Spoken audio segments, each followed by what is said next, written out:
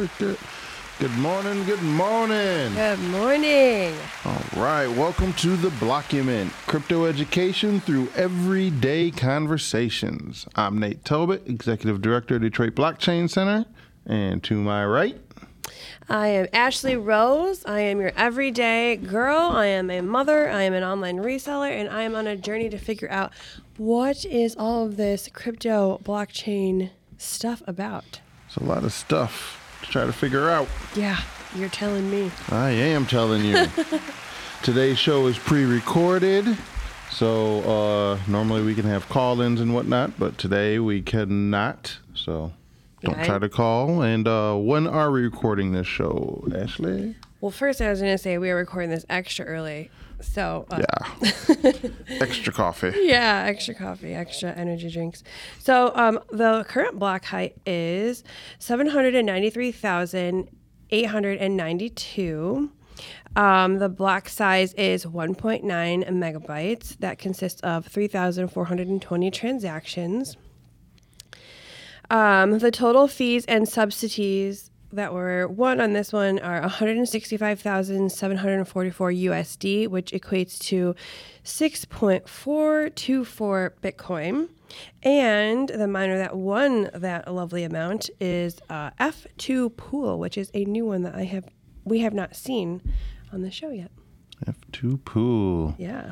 I remember a show or two ago you were asking about, we were slightly talking about which pools or which miners have how much of the hash rate. Right.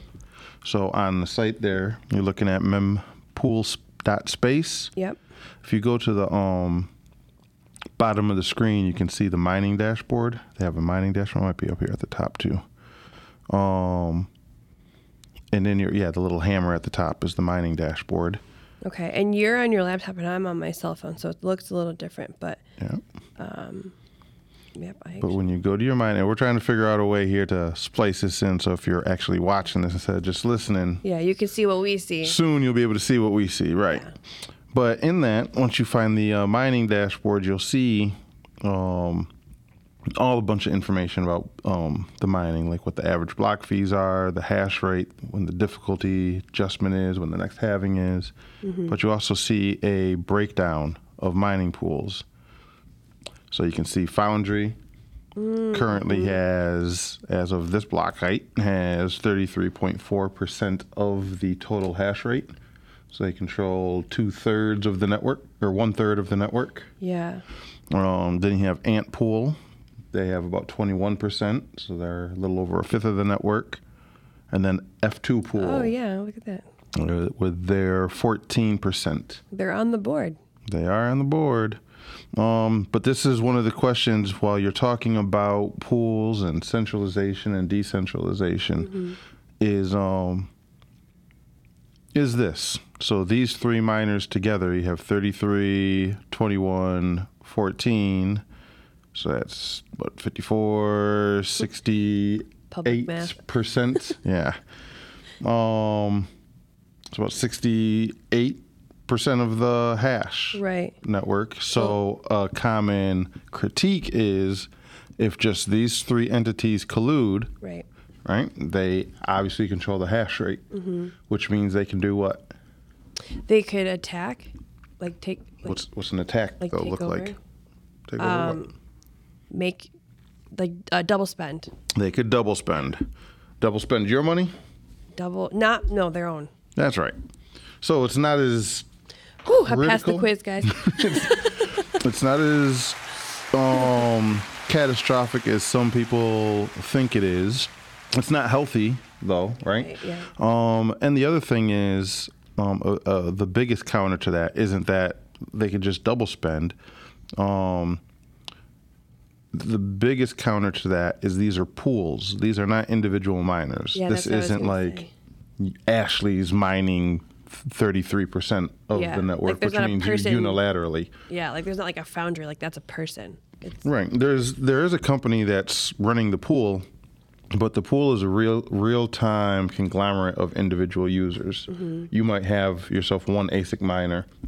You don't want to try to win a block yourself because it's so rare that then you fall down to this 2% of others, right? And you're probably only about 0.02% of the 2% of others if you're a solo miner. So you're low, low, low on the totem pole. Right. So if there was ever suspicion of any kind of collusion, or if any one of the pools themselves somehow, as an organization, were trying to control the hash rate, all the individual miners, or a good chunk of them, could just point their miner to a different pool. They could point to something like a Mara pool or Via BTC or any other pools. But it would only be Foundry that would be able to double spend their money, not the people in the pool.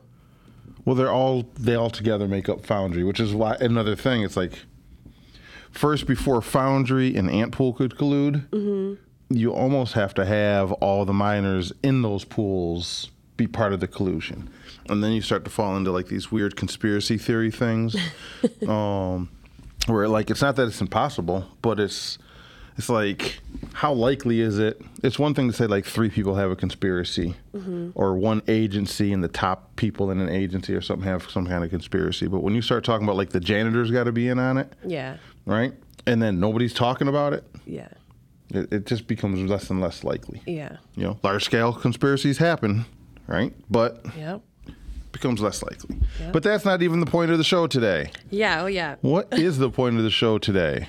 Well, I was kind of thinking, now that I'm like starting to understand a couple things here, maybe we could dig into a couple of these coins that you would see on, your exchange or that exist, and maybe try to look into what problem each of these coins solve, like why do they exist, and maybe a little bit about like how they solve that problem and kind of what they do, like what their purpose for being here is. All right. The cynic in me says I can answer this in about 5 seconds. What do you mean? Well, it's easy. They solve the problem of the founders not having enough bread. You think so? You don't think that some of these are actually solving problems? Well, so I'm on CoinGecko.com right now, right? This allows you to see current prices of different tokens, and if you click on them, it'll give you a little bit deeper summary of them. But at the very top of that screen, it lets you know like how many coins there are, right? So on CoinGecko, they have 9,999 listed. Now I'm going to jump over to an even broader one, CoinMarketCap.com. They have 25,638 different coins on their platform. Yowza. So when you say do they all try to solve a problem, you're trying to say that there are 25,638 different problems that exist that specifically can only be solved by some kind of crypto or blockchain. Yeah. So this is where you get a lot of skepticism from at least people like me on what problems does it really solve. Most of them probably solve no problem. I guess I didn't realize like how many there are. I typically tend to look at like the top 10, top 20, top 30 maybe. Which is a good starting point, but the downside of that is top 10 by what? Yeah. By price, right? By market cap, which just means they've suckered more people potentially, right? Yeah. So most people know I'm a Bitcoin motionless. I don't think Bitcoin's suckering people. I like Ethereum. I don't think Ethereum Core is really suckering people. Now, a lot of projects built on it, though, because that's where a lot of these coins come from. But yeah, you have Dogecoin in the top 10. Yeah, well, is Pepe Coin in there? Because that's... and also... No? For real? Wow. No. How about Shiba Inu? No. For real? No, Okay. not right now. You got the hype train is over. Shiba News right now is at 18th. And again, it's at market cap. So even if it was in the top 10, which it was at one point, right? It was outperforming Doge. What does that mean? More people think it's going to go to $1 and they're going to get rich. What problem is that solving besides, Yeah. that a casino or a lottery doesn't already solve? Yeah. So some things, yes, but I'm not a total skeptic. I think there are several projects that I get excited about in the space that I do think solve problems. Whether there's actively solving them is something different.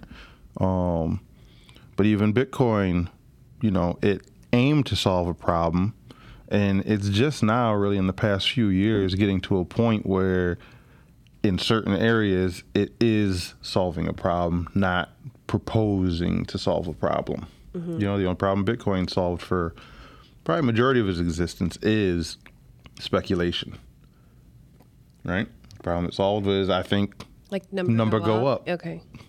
But now people can use it. People are using it. Yeah. Nation states are using it. Corporations are using them. People are using it, and not just for number go up, but to be to preserve wealth, right? And that's really what Bitcoin was designed to do: preserve wealth, and that's the first stage of being sort of peer-to-peer cash. So is that what? Might be a silly question, but I'm going to ask it. So was the U.S. dollar designed to preserve wealth? No. Because I feel like It people tend to think of like a 1-to-1, like Bitcoin is supposed to replace the USD, but if they're solving two different problems, then I feel like that's a silly assumption. Which I'm going to assume you're talking about USD as we know it today, right? Yeah. Because USD post 1971 is very different than USD pre 1971. Yep. And then USD pre early 1900s is very different than USD, or post 1900s is very different than, the pre 1900s. Dollars don't preserve wealth today. This is what inflation is all about, and inflation is built into the monetary system, most countries' monetary system, right?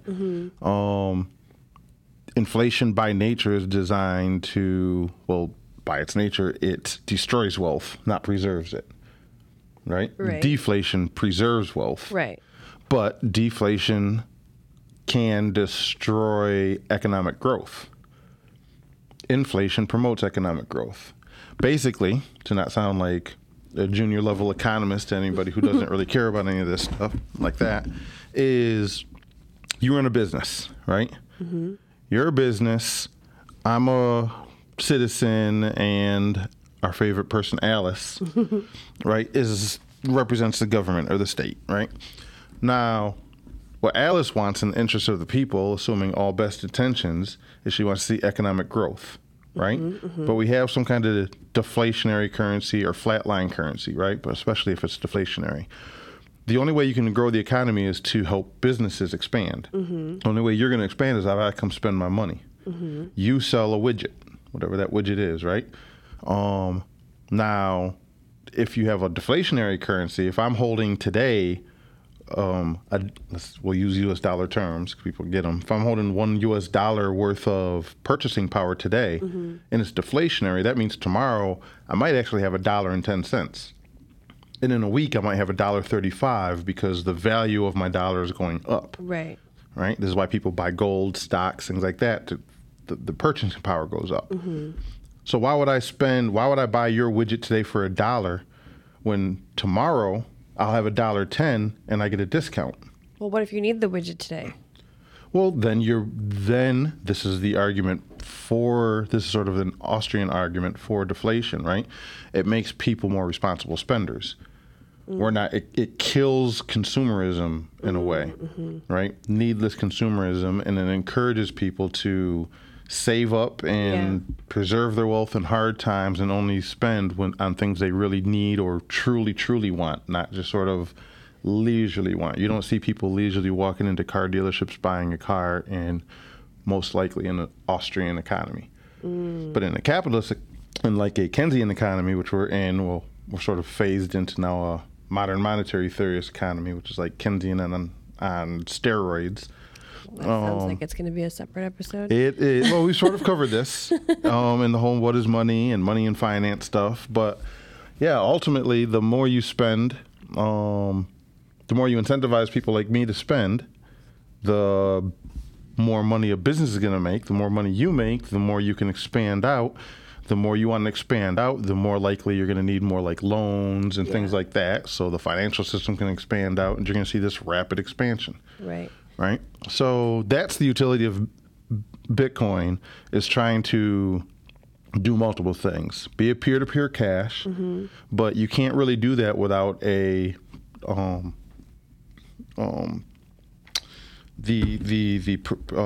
wealth preservation piece. Dollars get away with that because originally they used gold as the wealth preservation piece, right? Gold was the store of value. Right. And then you could issue a dollar based off the gold. So dollar became a means of exchange and also a unit of account, right? Because it was using gold as that back. And then in 71, we left the gold standard officially. And now it's the U.S. word that's the preservation of wealth. It's your store of value, right? So I can spend the dollar. What makes the dollar worth something? The U.S.'s bullets, right? And then you can tap into that. Back on the gold standard, you could tap into it by buying the actual gold. Now you can tap into that by buying a treasury. So if you got dollars and you want to preserve wealth, you don't hold dollars. You don't know anybody who's wealthy that holds dollars. Nobody's millionaire or billionaire or 100,000aire or any of that. That's not financially struggling and holds all their money in some kind of savings account. Right. Yeah. They're trying to put their dollars out to work for them. Like they want to give them away so they go do something. Right. And if you want that store of value from the dollar, then you buy a U.S. Treasury. If you want something even more deflationary in a sense, you get more risky assets like real estate, stocks, Bitcoin. So, okay, Ethereum. So then, again, silly question alert, but so then is Bitcoin really like a currency? If it's supposed to be a store of value, it's not a currency why would yet. you want to? Well, why would you want to transact in it if it's supposed to be deflationary and be a store of value? Well, this is you were getting back to sort of monetary arguments, right? Yeah. It's an argument. Why is deflation better than inflation? That's more subjective, and it hasn't been proven because we've never really lived in this society, and I don't know of one that was naturally came up in a purely Austrian monetary theory, which would argue for a deflationary economy. So it's just theory mostly right now. We haven't really seen it at scale to test it. We know an inflationary economy definitely boosts productivity in a way. Yeah. But it also increases wealth gaps. Right. And it hyperinflates. Right. Inflation is a natural cycle, so it hyperinflates. And then you have to be a currency, right? You got to have more of that exchange piece. Right. Bitcoin, again, for most of its existence, Bitcoin didn't do anything it promised to do on the surface because no one was using it for it. But over the past 5 years or so, that's rapidly changed. You have things like Lightning Network, which make it much easier to do peer-to-peer cash, even just using Bitcoin directly. If you're using mid-level to high-end purchases, it works. A lot of people are using it to just preserve their wealth right now.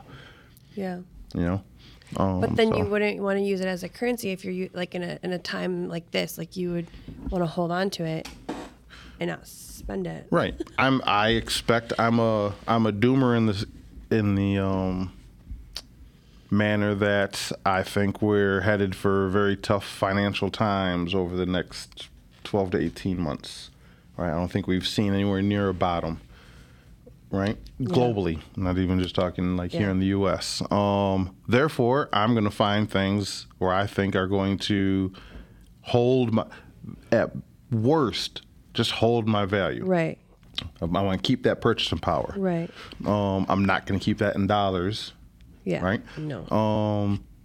And then in good times, when things turn around or if I'm totally wrong or whatever, I've preserved I don't really lose then, right? All I'm losing is my current consumerism. Right. I don't get to buy all the newest cool toys I want because I need to preserve my purchasing power. Yeah. Then in good times, if the assets I chose to buy, again, I might put it in like a Bitcoin and a few other crypto pieces. There's real estate. There are a few stocks you might put it in.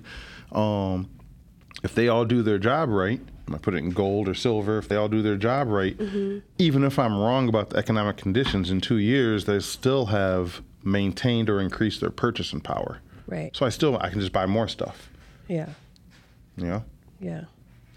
And that's sort of Bitcoin's thing. But Bitcoin is good for that and sort of that alone right now, unless you really like really expensive, not truly immutable NFT-esque things.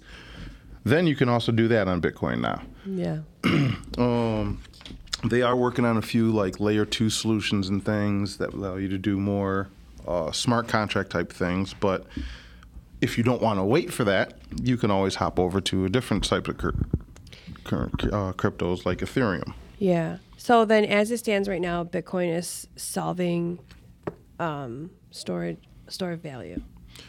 Bitcoin is solving a hyperinflationary market problem.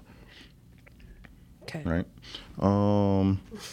Which, yeah, store of value, but mostly store of value curbed by humans. The whole point of, the original point of something like Bitcoin was to get people out of the mix when it comes to long-term decision making, right? Not entirely out of the mix. We're not talking about AI stuff, right?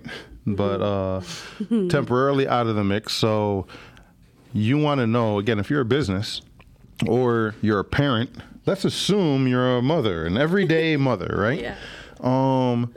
Is she a reseller? She's a reseller. That works perfectly. An everyday mother who's a reseller, just trying to figure out what this whole crypto and everything, this whole world thing is about, right? So that's you. You want to be able to plan, especially when you have kids, for the future. Right. How do you plan for the future when, as soon as you get your plan established, the game changes? They change all the rules. Right. So you're like, all right, this is what I got to do. I got to save this. I got to do this. I got to put this here so this can be there for my daughter. Boom, set. Oh, yeah. That's not how we do it anymore. Yeah. Okay. Let me get this back. Let me reset. All right, I'm going to do this. I'm going to do this and reset. And boom. Yeah, we're not going to do it like that anymore. We're going to go back to the old way. Oh. Okay, let me reset again, right? Yeah. You're just hopping from one foot to the next. And by the time you think you get something straight, right? Yeah. It's too late. Because now your daughter's 23. Yeah, now she's and you're like, got I've never been able to do anything because I kept changing the rules. Yeah. So the point of a permissionless, censorship-resistant, immutable blockchain is that it's very, very difficult, almost to the point where some of them it becomes close to impossible to change the rules of the game. Right? People embed Bitcoin only will ever have 21 million, right? Under 21 million coins ever. That's an absolute statement. That's not true as an absolute. Bitcoin could have 42 million. You would just have to get the entire network pretty much to agree we need 42 million coins. The likelihood of that happening is a very close to, but not quite 0%, but it could happen, right? Yeah. But that's what makes it powerful is it's not going to happen on a whim. Right. You're not going to wake up tomorrow and somebody's like, we changed the monetary policy of Bitcoin. Right. There's 42 million now. Or you're like we just cut your store of value in half. Right? I see. That's the utility of Bitcoin. You have this immutable time chain that can't be changed easily without wide consensus. So that's what they mean when they say it's evening the playing field. Right. Okay. Who makes the decision now? If they want to double the dollar supply, if you're in Europe, if they want to double the euros in circulation, right? Yeah. Who controls that? The Folks. Middle East, Russia, a lot of countries are oil driven, right? Who decides whether they're going to drill more oil or not? Probably like some committee somewhere that's out of touch with You're lucky if it's committee and it's not just one single individual. Yeah. Right? So there's no consensus there. You live on somebody else's whim. And maybe that person's great, But when that person leaves and a new person comes in, now you got to hope they're also going to be. Well, you have to hope that their incentives are aligned with yours. And that's kind of, I'm having a little bit of another like revelation right now when you always say like Bitcoin kind of helps align incentives. So that's kind of connecting that piece right now in my brain. Yep. It is money for enemies. Yeah. Because nobody can change the rules. Yeah. Yeah. Unilaterally. Yeah. So that's Bitcoin's sort of, what is it good for, right? Does it serve any purpose? I think so. Other people disagree because they think we already got that with a government. Some people think Bitcoin ain't the way, so they want to use something else. Some people think Bitcoin's great, right? Cut me off if you got other things we can talk about, because I'll just go down my own chain. But some people think Bitcoin's great, but it lacks privacy, therefore it sucks. So therefore Monero is the way, or Zcash is the way. Yeah. Well, I do have a list of coins. I wasn't sure how long if we were gonna breeze through these or whatever. But so I guess we can just start. I have a controversial one that I want to start with. I already feel like I know what it's gonna be. Yeah, it's right here. XRP. XRP. The XRP army. Yeah. So what is XRP's purpose? Right. That's what I want to know. Well, what's their stated purpose? Do you know that? I think it's is it to be a bridge of all money or something? That's what I think. Sort of. That's what I've heard on the interwebs. On the interwebs. So here from CoinMarketCap, right? If you go to CoinMarketCap, you'll see on the first page all the top, all the 22 or 26, however many I said there are, 25,000 cryptos. You can use a search box, but XRP is a top 10. So look through your top 10, you'll see XRP, click on it. It's going to give you like its chart and price. But if you scroll down, which I don't think most people do, they usually stop at the price chart. Yeah. But if you scroll down some, it'll give you some news, and then it'll tell you about it. And they usually pull this information from and summarize it from the actual project. So this is your first step on sort of getting what it is. And if you go to the whole do your own research episode we did, I linked to a couple of these. So you'll have like CoinGecko. I like Masari because they give a lot of detailed research and stuff. So from CoinMarketCap, launched, let's see, the XRP Ledger is an open source permissionless technology. Benefits of XRP include its low cost transactions, its speed, its scalability, and inherently green attributes. They've already lost me. All right. The XRP Ledger also features the first decentralized exchange. I don't know about that. And custom tokenization capabilities built into the protocol. That didn't really tell much about why it was created. Yeah. So here we go. Launched the XRP Ledger and its native currency XRP. It's supposed to be a faster, more energy efficient alternative to the Bitcoin blockchain. Right? So sort of what I was just saying about the privacy thing, like Zcash and Monero. Right? They're like, oh, Bitcoin's great, but it needs more privacy. XRP is like, it needs to be faster. Yeah, but since I've been around long enough to remember the previous narrative, the 2016-ish narrative, it wasn't just that it was faster. They wanted to be the new banking rail part. They're like, banks and stuff are not going to just hop in and start using Bitcoin. Yeah. Right? And I sort of agree with that, right? Banks, you don't come up and say, hey, I'm going to destroy everything you stand for. Right. So you should just use me. They're going to fight you on that, right? So they'd be like step one, like introduction. Right. So way back when I used to, full disclosure, maybe I'll do that in some of these. I own Bitcoin. I used to own XRP. I don't anymore, but maybe I'll start disclosing. None of this is financial advice. We're not financial advisors. No. Ashley's already said she's just learning all this stuff, and I'm just some schmuck that she listens to sometimes, but shouldn't when it comes to financial advice. All right. So that all being said, back when I first really got into XRP, that was their whole thing. And I sort of agreed on that piece. Like, all right, they're not going to just go to use Bitcoin. So I am a believer that power, true power, can't be taken. Right. Right? It has to sort of be given. Usually it's given through arrogance, right? So whoever's powerful is so arrogant they don't think they could lose it, and they just don't pay attention as they slowly relinquish their power away until they have none. Mm-hmm. That's how empires, get toppled and things. And I think the same is true with banking system. You're not just going to walk in and take the banking system. Yeah. Right? You have to sort of trick them into it. So I was like, yeah, I get that, XRP. I'm with you. But then I started to think. As time went on, the big thing they were sort of attacking is the rails that run the whole banking system, right? Which is like Swift. Okay.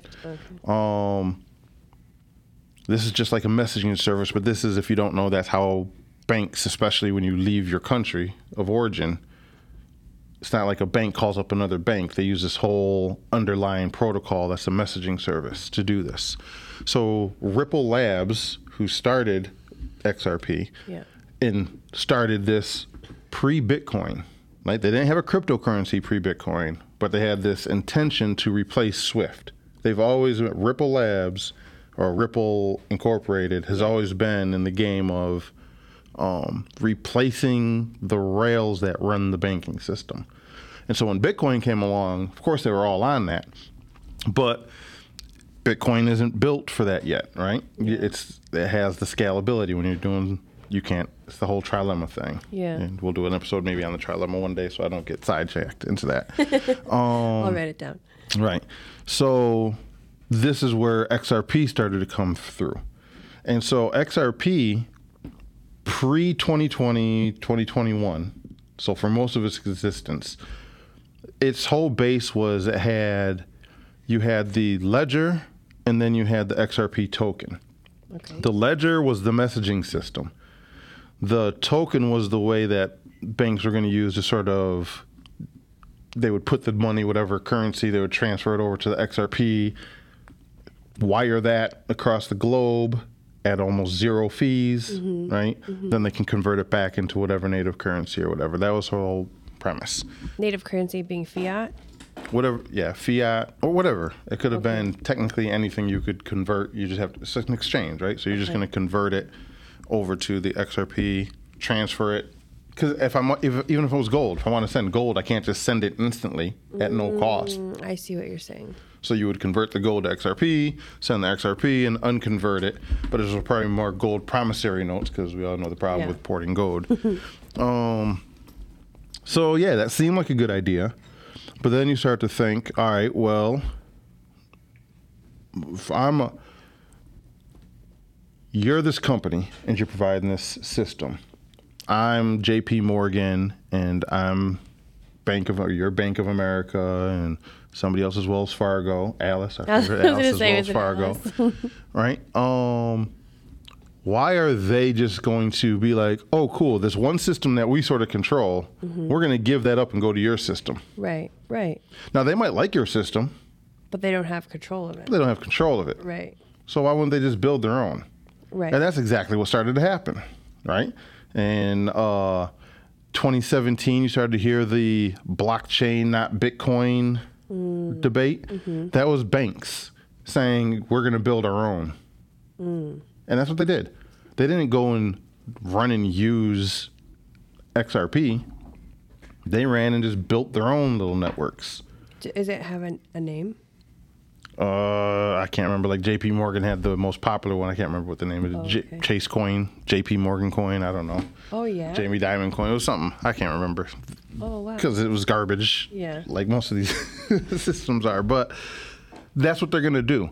And then the few places that did experiment with XRP, and experiment is the key word, right?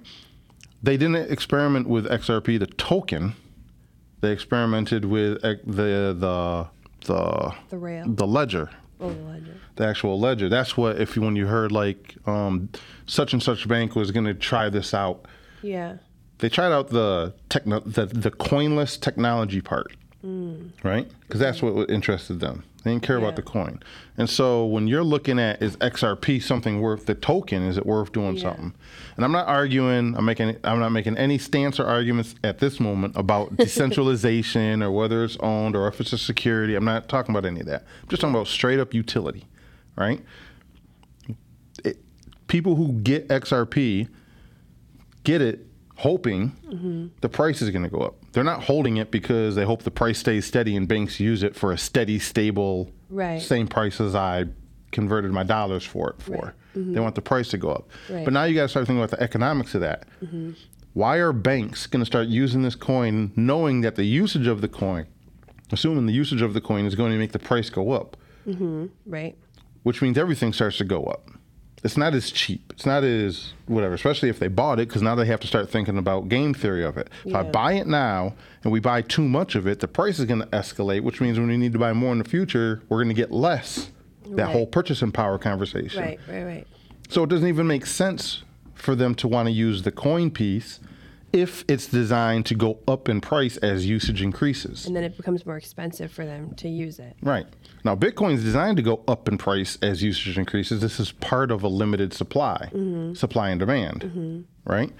So you start to look at these things, and it's like, now does it really make sense to use XRP, at least the token? I think it makes less sense. Yeah. So XRP kind of, is it like, does it, it's a solution without a problem, kind of like it's just. Not the token, absolutely. There's again, I don't think they're wrong on like the SWIFT system being a problem. And if you can decentralize, if you could take a SWIFT system and decentralize it, which is what they basically do. They always go to the banking conferences and they have their I can't remember the name of it right now. Yeah, SWIFT, and they have Like quantum? No, but it's like an alternative to SWIFT. They're always sort of selling that. So everything Ripple's doing, it's that intent, right? Ripple wants to get this new platform going. If they can make it decentralized, minus a token, I don't have a problem with that, right? It's just the token doesn't make sense, right? And so that's my unique take on it. But yeah, XRP. So does it have utility, the token? I don't see it. Yeah, they don't even list it in their about either, which is like kind of goofy. Well, most people don't list when you're looking at things, and again, this is more for go back and check out our do your own research.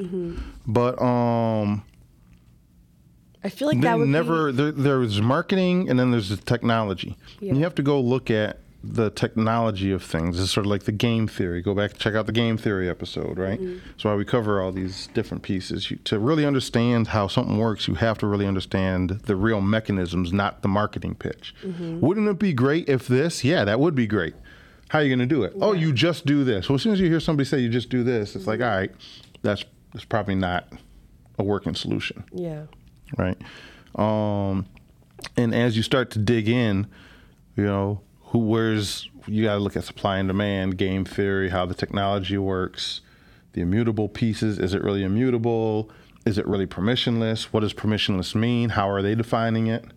Oh, it's permissionless. Anybody can join. Cool. Can I join? Well, you have to go through this committee thing. All right. So it's not really permissionless. Oh, no, anybody can join as long as you pass the XYZ. Yeah. Yeah. Right? Yeah, it doesn't really sound permissionless. Right. And again, it's how you're going to define it. For me, permissionless means any schmuck who can grab some kind of a phone or some kind of technology can participate. Yeah. In an internet connection or something. That's what it means to me. Yeah. You know what I mean? You should very minimal qualifications. Yeah. Okay. Well, then the next one I have written down is Chainlink. Chainlink, covering our Oracle problems. So we'll do the same thing. Let's go to Masari this time. Yes, I hear Oracle is being brought up a lot, and I don't think we've really talked about oracles. Yeah. We have not. So Chainlink is an Oracle solution. Let's see, decentralized. Here's their summary according to Masari, right? Chainlink is a decentralized Oracle network. It aims to serve as middleware between smart contracts on smart contracting platforms and external data sources, allowing smart contracts to securely access off-chain data feeds. What's that mean to you? Not really sure. Sounds like they're, to me, it sounds like almost like an AI or something that's like trying to use real world data to, I don't know, do something, connect blockchains. So everybody now is familiar with like NFTs, right? In general, right? Because it isn't an NFT episode, but an NFT is just it's a non-fungible token. It means it's a unique representation, right? A dollar is fungible, even though it's got a serial number, so you can track individual dollars. If I have a dollar and you have a dollar and we swap them, neither one of us feels like we're cheated. We have the exact same thing. Right. If I have one Bitcoin and you have one Bitcoin and we swap them, we both have one Bitcoin, right? There's no difference in it. Yeah. Right? But if I have a Picasso and you have a Basquiat and we swap them, we don't have the same thing. Right. Right? Non-fungible. Period. Got it. All right. Okay, that's a really good explanation. So the power of how native blockchain assets work, right? So let's take CryptoPunks. Like, we'll stick with the NFT example, right? CryptoPunks, or let's even go further back, CryptoKitties, right? And if you know what I'm saying off rip, you're at least old school enough. Pat yourself on the back. You've been here for a minute. CryptoKitties. There you go. They're like OG NFT. Yeah. So Okay. well, right. It was the CryptoKitties was not the first NFT, but it was the first mainstream NFT. It shut down Ethereum. It was so mainstream because of scalability problems. And CryptoKitties are born and live entirely on chain. The artwork, everything about a CryptoKitty is on chain. It's truly an NFT. So I can go through, it's truly immutable. I can go through, see when it was created, right? And track its entire history forever. Okay. Right? That's the power of an immutable ledger. When you hear people start talking about, oh man, but imagine if you could do that with real estate or supply chains. Yeah. Right? There's a problem there. There's a huge problem, and that's the Oracle problem. Right? The Oracle problem is, how does the blockchain know anything about this thing that was not born on chain? Real estate isn't born on chain. So once you enter it on chain, sure, that information, but how does the blockchain know any of that information is true? Yeah. How does it know so-and-so really owns this real estate? Right. How does it know this apple was really picked here? It doesn't. Yeah. It's like you told it. It's like, being all right, told. cool. You told me that. Yeah. Cool. Hey, everybody, so-and-so said this happened at this time. It's not verifying any of that. Right. Right? It's just being like a data entry being put in. So like if I wanted to say like my house was worth like $1 million, you know, as opposed to it being like 200,000, Right. then there could be problems if I'm like fudging the data. Exactly. And the same thing true, sticking with the NFT thing, right? With most NFTs that come out, it's really expensive to keep every piece of an artwork NFT on chain. That's really expensive. Because of the data it takes up, or? Yeah, you're paying for the gas. That's what gas, if you're paying, like in Ethereum, gas is what you pay for the data you're using, right? Okay. And an image is huge. Right. It's a lot of data. So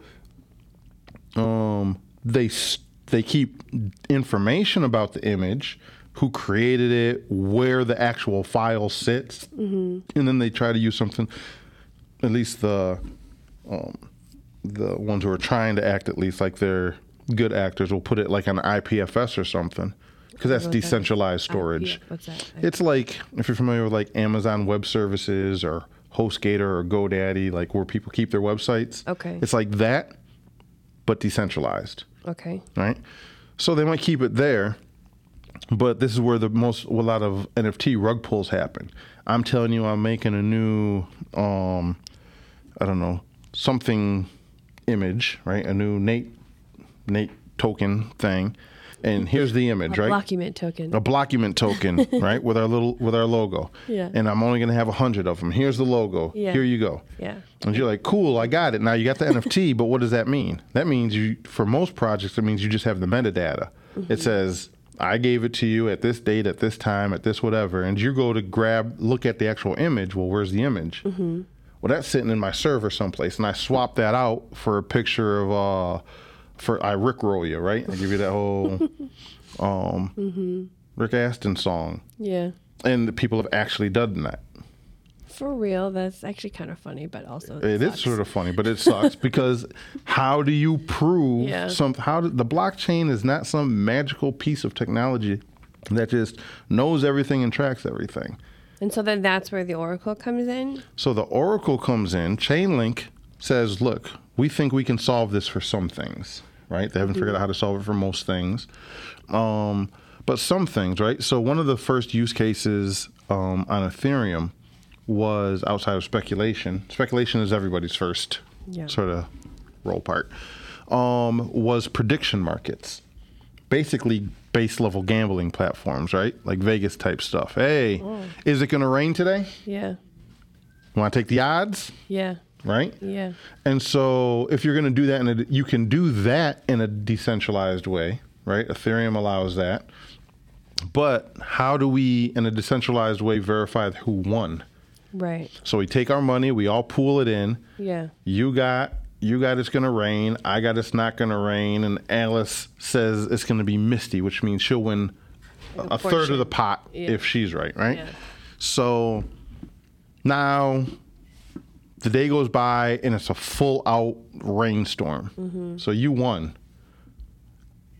Do you have to wait for us to admit you won? Right. I don't know. Well, if you did, we're not going to want to lose our money. So we're going to be like, no, it didn't rain. Yeah. Right? Yeah. So how do you guarantee in a permissionless, immutable, censorship-resistant way that you're going to get the pot? Well, like, I'll put it in a smart contract. Cool. How does Ethereum blockchain or your smart contract know if it rained in this little region in the world? It has to be, like, the data for that has to be inputted. It has to be input. So how do you input data in a trustless way? Who's inputting the data? Yeah, that's the thing. I don't know. So what Chainlink does is they go out and they sort of act like this external data input thing. So they might query the Weather Channel. They might query the news, the local news, 3 of the local news networks in the area we're talking about. They might query 5 other like weather service things. They'll tap into Apple weather. Mm-hmm. So they try to get this wide pool of data resources that are unconnected. Yeah. And then they just use consensus to sort of say, all right, all of the 2/3 of these places or whatever metric they use of these places all confirm it rained. Mm-hmm. So the smart contract is just really pinging as part of our smart contract for our bet. What it does is we say, all right, on this date, we're going to find out whether it rained or not. So once that day and time goes by, the smart contract starts pinging Chainlink. Hey, Chainlink, what happened? Mm-hmm.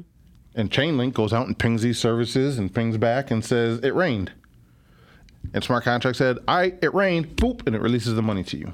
So Chainlink is kind of like a data aggregator that confirms or denies a claim that someone is making, kind of. Yeah. Yep. Okay. Yep. Okay. And so can that be used with like real estate or some of these? Eventually, once you get, but the question is how do you know Chainlink isn't somehow like incentivized? Fixing the data. So they have their own decentralization thing they have to prove to everybody, right? Then how many independent data points do they need for any of us to be like, yeah, I trust that? if we're making a sports bet, is it just they go to ESPN and that's it? Mm-hmm. Or are they going to ESPN and Fox Sports? Well, that's only two. Yeah. I want those are, and both of those are, I don't know if this is true, both of those are owned by Disney. Mm-hmm, mm-hmm. So it's really one data point you're giving me. I see. And even if it was Disney and Comcast that own both of those, right? Those are both American companies. So you still got a single point. Mm-hmm. So you have that decentralized, like, I need a global, like, how many do you need? So these are sort of the problems that the Oracle problem solvers need to solve for themselves. But Chainlink sort of leads the race in that. They're the most widely used one. They're all throughout DeFi, because this is Oracle problem with DeFi, right? If you're doing lending, you put up your ETH, you put up 10 ETH, and then you borrow 3 ETH. Mm-hmm. Well, the price of ETH, where that price goes, right, depends on whether you're going to lose your collateral or not. Yeah. How do you know what the price of ETH is? How does the Aave smart contract know what the price of ETH is? It has to tap into networks. What networks? Is it going to do just DEXs? Is it going to use Binance and Coinbase? Shouldn't it use a mix? Well, if you want decentralized, but how is Aave going to do it? They either have to build their own Oracle, right? Or they have to use an Oracle solution, and that's where Chainlink comes in. Okay, so if you're using Aave would kind of like check in with Chainlink to see what. Mm-hmm. Okay. And then Chainlink would check in with all these different data price feeds. And now, if it's transparent and open source, you'll be able to go to Chainlink and see what all these how they data feeds are. Are they accurate? Is it timely? Mm-hmm. So yeah, that's the Oracle thing. Okay, cool. So does the question become, so is there utility in that? So I'm not going to, I was talking about, I do hold some Chainlink. Mm-hmm. So take my answers with bias and stuff. I think solving the Oracle problem, if you want to do anything with a blockchain that's not native to the chain, you have to solve the Oracle problem. Yeah. I don't know that it's been absolutely solved, but there are a few companies working on it. Chainlink is sort of the leader in that. And solving it in, when you say solving the Oracle problem, you mean solving it in the trustless, permissionless, like decentralized manner, as opposed to just like, I'm Ashley's Oracle. You can come, use me, and I'm solely inputting all the data. Right. One of the pieces of this is being trustless, right? Right. Not needing to rely on a third party. So if I'm like, oh no, Chainlink's got me, that sounds a lot like I'm relying on a third party. Yeah. Unless you have something where Chainlink can be like, no. Chainlink in and of itself is this permissionless, decentralized, whatever. If I want to trade Bitcoin, like if I'm the type who thinks, all right, there are things on Ethereum. Ethereum itself is the second most decentralized network in blockchains that we have. They're technically secure in a lot of their features. They've done things. There's never been a problem with the core Ethereum network. And they've done the second most technologically advanced thing ever, especially in the blockchain space, when they did the merge, when they completed 2.0. They've went from proof of work to proof of stake on a live network and didn't miss a block. Yeah. That's huge. Yeah. Besides like the Genesis block of Bitcoin, that's probably the biggest thing that's ever happened in all this. So they're surviving so far, right? So you trust in that, all right? So if I trust in that and I trust in something, a project, let's say I trust in Chainlink on top of that, and then I trust in Aave on top of that, right? I have the system and then Uniswap and a few other DEXs, right, on top of that. So if all of these different spots are proven that they're legitimate sources, with the only weak space being like a centralized exchange that Chainlink is tapping into, because we know those are third parties, period. But if you have certain levels of decentralization you're comfortable with all the way through, then that's the problem they have to solve. Like, are we decentralized? Is the data input we're getting decentralized? And can it be manipulated where I can truly not have to worry about trusting it? I can verify everything. But that becomes a problem, again, especially when you're talking about real estate, because at the end of the day, wherever that land is sitting, that government controls that real estate, and it can do things. A government isn't going to care what the blockchain says. If it's like, I want a freeway there, not a house, it's going to put a freeway there, right? Well, the blockchain says, and is the blockchain going to come to my door with bullets? Then no, I don't care. Right? So that's still part of an Oracle problem that, Chainlink itself or any of the Oracle systems aren't going to be able to unilaterally fix. Or at least I'm not creative enough to figure out how they could unilaterally fix it. So Chainlink, I think there's any kind of Oracle thing, look at them, see what they're really doing. All Oracles aren't created equal. I think there's utility there. I don't know how much time we have. Probably about like 10 more minutes. Do you think we have? All right, we got a few more minutes. Let's try one more. Okay.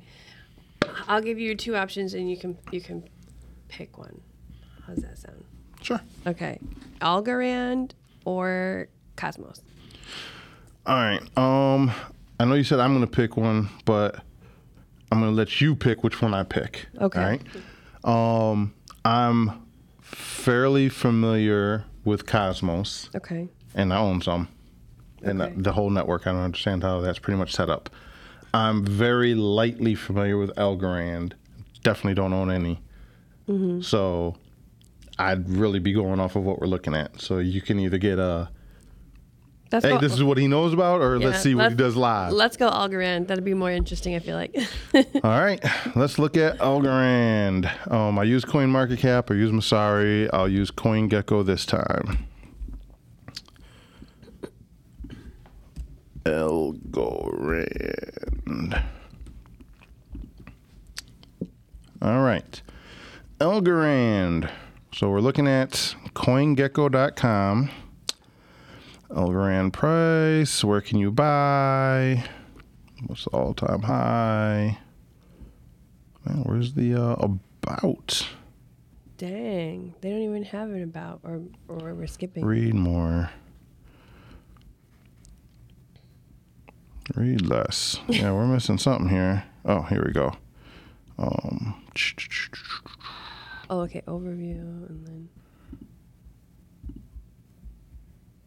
Oh, look, they got their own tokenomics, new, and they don't have the tokenomics for the coin. Algorand has its wait, what? The CoinGecko.com has a new tab when you're looking into a thing. One of them is tokenomics, as we talked about. Yeah.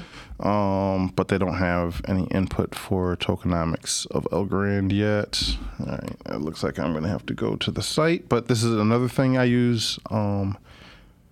CoinGecko, CoinMarketCap, or Masari for. There's so much scam going on in this space. I'm not saying Algorand is a scam. I'm saying I don't know if I'm going to algorand.com, .org, .io, anything. Yeah. And you can't trust Google. Yeah. Right? Because they're just going to give you the highest, whoever pays them the most to put their ranks up top. Right. So I usually go to someplace like CoinGecko to look up the coin. In their info section, you'll see the website.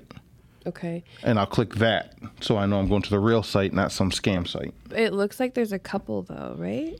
Yeah, they got Algorand.foundation, Algorand.com.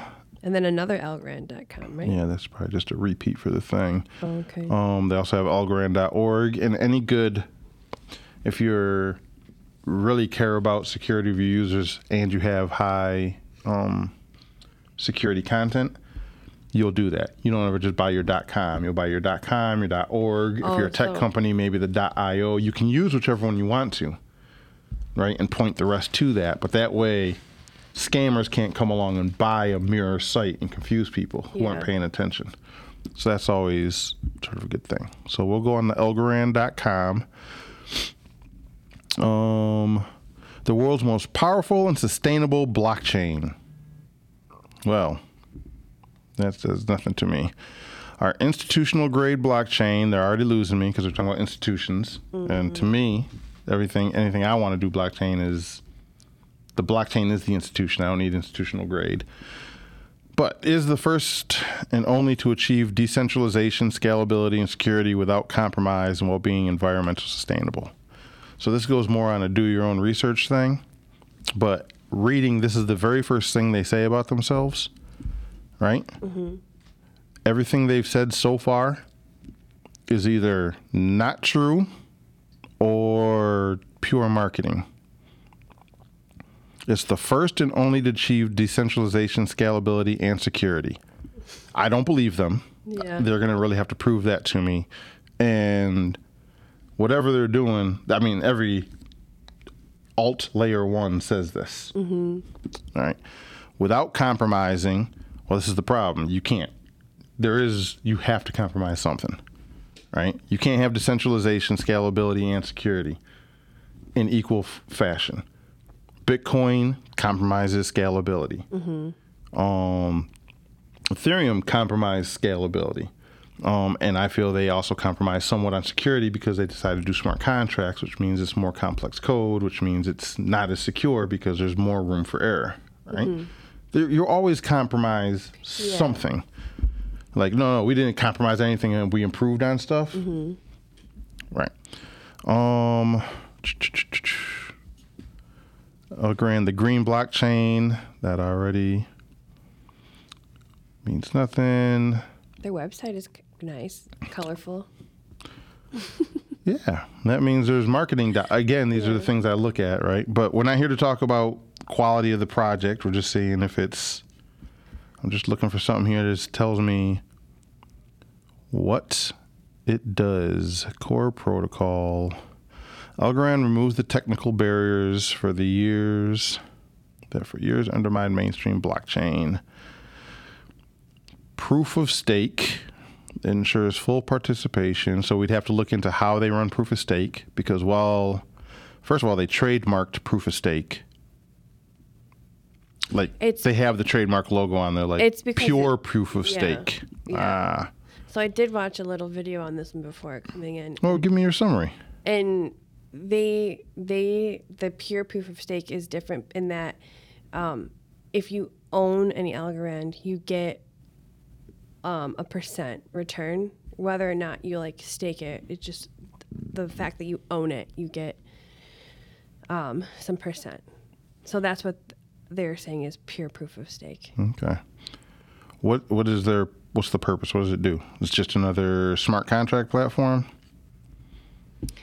I don't exactly remember. I was hoping that when you talked about it, what the video said would kind of like make a little more sense.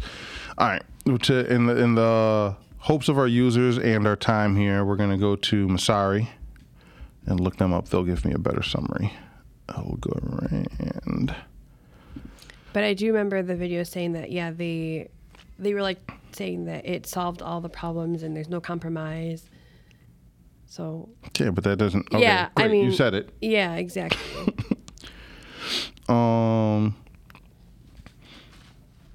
There's no reward, nor does it put validator or user funds at risk of being slashed. Algorand intends to eventually leverage its design to form the foundation of an on-chain governance system. All right, so they're looking at governance. Because I'm not trying to really critique Algorand in and of itself, just what they're doing, if there's any build. So I'll say this so far. The permissions pure. Unlike first generation consensus, Algorand finalizes blocks in seconds and aims to provide immediate transaction finality while preventing forks. And remember, Ethereum promotes forks. That's a big difference between Algorand and Ethereum, just based on that sentence, on how they do it. Bitcoin doesn't like forks, but they're there. and they upgrade through soft forks, which means it's backwards compatible. If you have version 0.1 of Bitcoin and version 1 of Bitcoin, your version 1 will still be able to read version 0.1. So there's no need, it's not required to upgrade. Ethereum, on the other hand, works by forced hard forks, which means there is no backwards compatible at that point. But that's because the whole network has to sort of be on the same intertwined chain, because you have things like DeFi and NFTs. You can't if you got a one-of-one NFT, right? If you got a Bored Ape and then Ethereum forks, the forking in itself gives you two Bored Apes. Which one's the real one? Right. So you can't have two active real forks of Ethereum. Right. So that's a forking problem, right? So Algorand saying is they prevent forks. Which means you could build, theoretically, if everything else works, you wouldn't have that problem. You could build DeFi, you could build reliable NFTs and not have to worry about double up.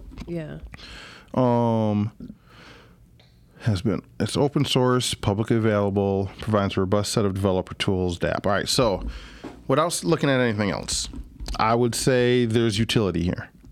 Now, whether it's good compared to anything else, have no idea.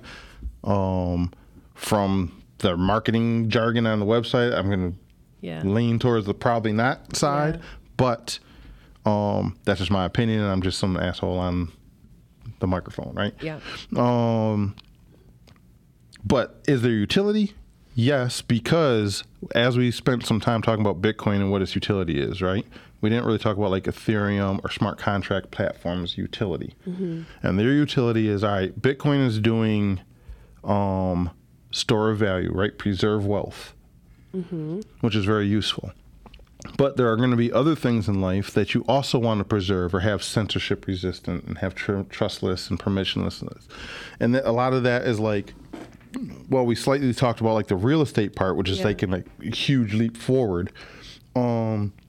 There's still things like just basic swapping, right? If you wanted to swap assets, sort of that XRP thing, except where you're going from an off-chain asset to XRP to an on-chain asset or to another off-world asset.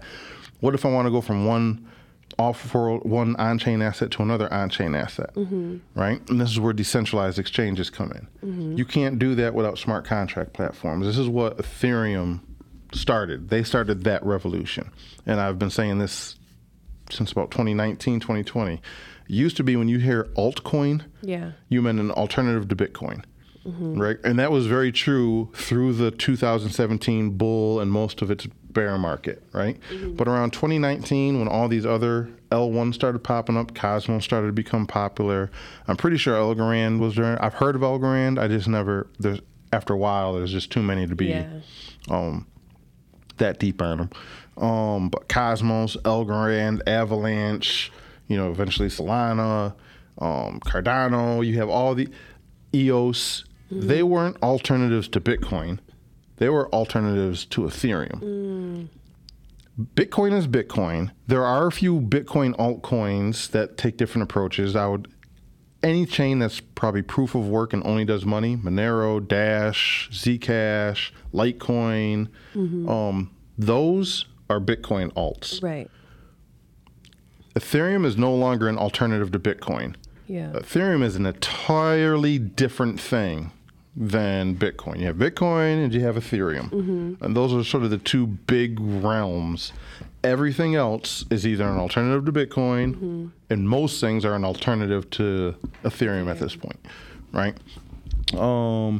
And there's utility in the base layer thing. When you're talking about the Ethereum scope of things, so Algorand, Avalanche, Cosmos, which is, there are a lot of things, oracles. Even if I wanted Bitcoin to be able to communicate with the external world at some point, it needs an oracle. Right.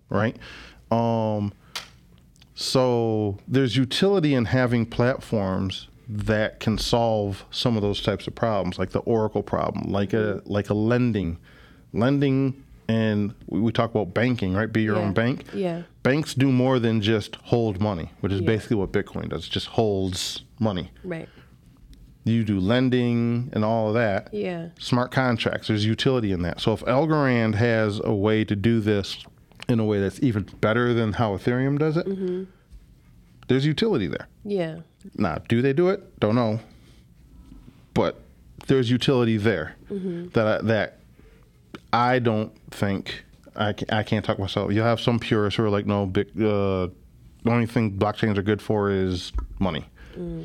But I don't agree with that. Identity. I think identity is huge.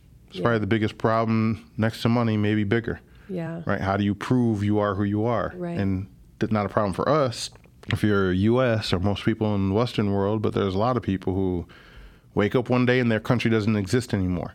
And they go to someplace else and they're like, I can't mess with you until you prove who you are. Well, how are they supposed to do that? Yeah. Right? So. Oh, yeah. It's like that. There was a movie like, the guy, he was like traveling and he while he was in the air, his got country stuck in the airport. Tom Hanks played that role. Yeah. Yep. While he was in the air, his country like was destroyed and no longer exists. So when he landed, his passport was no longer good. So he had to stay. Lived in the airport for like 20 years. He couldn't go onto the U.S. soil, but he also couldn't go back home because he didn't have any identity. And no other country would take him. Yeah. So he got stuck in an airport. Right. I can't remember that. It's a Tom Hanks movie. You can look that up, but it's based off a true story. Transportation or something. I have no idea what the title was, but yes, exactly. Yeah. This is the problem when you depend on a centralized authority. Right. And how likely is it if you're American or German that you're going to take off on an airplane, land, and your country doesn't exist? Right. Probably not. But there's about 192 countries in the world right now. I would bet, I'm just making this number up, but I would bet something near half of them at least. That's a very real possibility. Yeah. You could take off and land and your country is no longer your country. Yep. And then what? Yeah. So yeah, that's a real problem. And maybe, I know there are people working to solve that problem on Bitcoin. I know there are people working to solve that problem on smart contract platforms. Whoever can come solve the problem and do it best and most accessible and trustless, because that's going to be a key, and permissionless. Yeah, that'd be huge. So tons of utility in something like a smart contract platform. If they really could solve the scalability, decentralization, security problem. Like without compromise? Or with acceptable compromise. I don't think you're ever going to... Some things just you can't solve without compromise, you know, in business. So all my business people out there, there's a trilemma, right? Fast, cheap, good. Yeah. Right? So when you're dealing with clients, look, you can have... I'll do the business, but tell me what you want. You can only have two. It can be fast and cheap, but it won't be good. It can be good and cheap, but it won't be fast. It'll be fast and good, but it won't be cheap. Yeah. Right? You're not going to fix that problem. Yeah. So, yeah, I'd say utility-wise, sure, I see an argument for Algorand. Yeah, and if you know more, let us know on Twitter. Or well, you know, definitely let us know. Yeah. Show me some resources, because here's my philosophy in life, right? I absolutely don't know everything. I know very little, right? Me too. I talk to people all the time who blow me away with what they know. But one thing I have is you will never ask me about something twice and I don't have a full, intelligent, well-researched answer. So you'll never, as long as you don't ask me in the next 5 minutes, you'll never ask me about Algorand again. Nobody will. And I don't have a very detailed, full answer. So thank you. Yeah, you're welcome. I got homework. Oh, my pleasure. All right. So just as a quick analysis as we wrap up, what problem can Bitcoin and crypto fix? Are there any problems that you think Bitcoin and crypto can fix, or is it just Yeah, I think we touched on quite a few. So very clearly the store of value, proof of identity, potentially. Let's see here. Proof of like ownership of something, potentially like real estate, things like that, like titles. There's I mean, if you just name those, if that's oh my God, you named, I think 4 things. Yeah. If that was it. Yeah. And nothing in crypto or blockchain or anything could ever solve more than those 4 things. Mm-hmm. That's already super big. Huge, large-scale societal changing things. Yeah. Right? If it only did one of those, it's huge societal changing. Right? The fact that it can do more than one of them is even bigger. Yeah. Right? We haven't even tapped into how it's going to affect AI. Oh, yeah. So maybe another episode. Write that down. So I will have, maybe we'll highlight the coins we talked about today. Okay. We'll link some resources to each one so you can go look for yourself to see if they have utility. I'll point down to our Do Your Own Research, which will give you links to the Masari and CoinMarketCap and CoinGecko, and any other little information. And then you can find all that by going to theblockument.com, right? And you can also check out our past shows, because there's going to be a few you're going to want to listen to understand some of what we were talking about. Mm-hmm. And as Ashley said, if you got some information for me on where I can learn more about like Elgorand, or if you want to check my opinion on any of this stuff, like, don't XRP Army me. I was going to say, I think we're I used to be one of you. I might have been a deserter, but please don't XRP Army me. But you can hit us up on Twitter. I say get them. Oh, man. Yeah, Twitter, Facebook, YouTube. Let's see, am I missing any? I think that's all of them. All right. And maybe we'll talk about a little bit more on the block notes. Oh, all right. Yes. Peace. Peace.